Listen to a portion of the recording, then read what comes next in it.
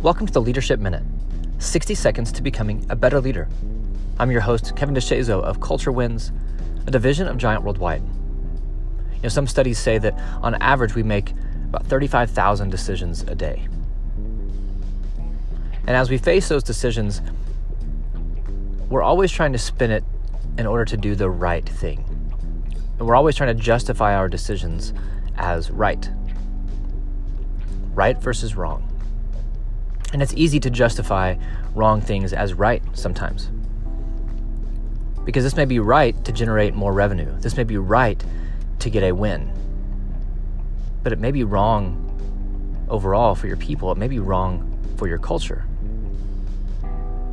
Some of the best advice that I was ever given was stop looking at things as right or wrong. Do what's wise. Is this a wise decision to make?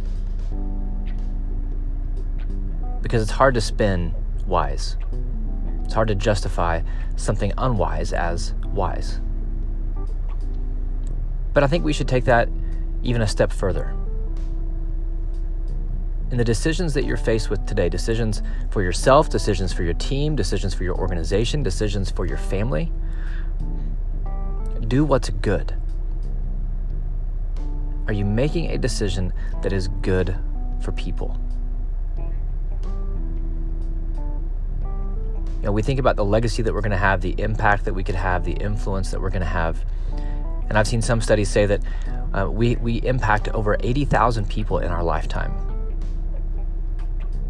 And think about the impact and influence and legacy you'll have if in every decision that you make, you're focused on doing the good thing. It may not be convenient for you at that moment.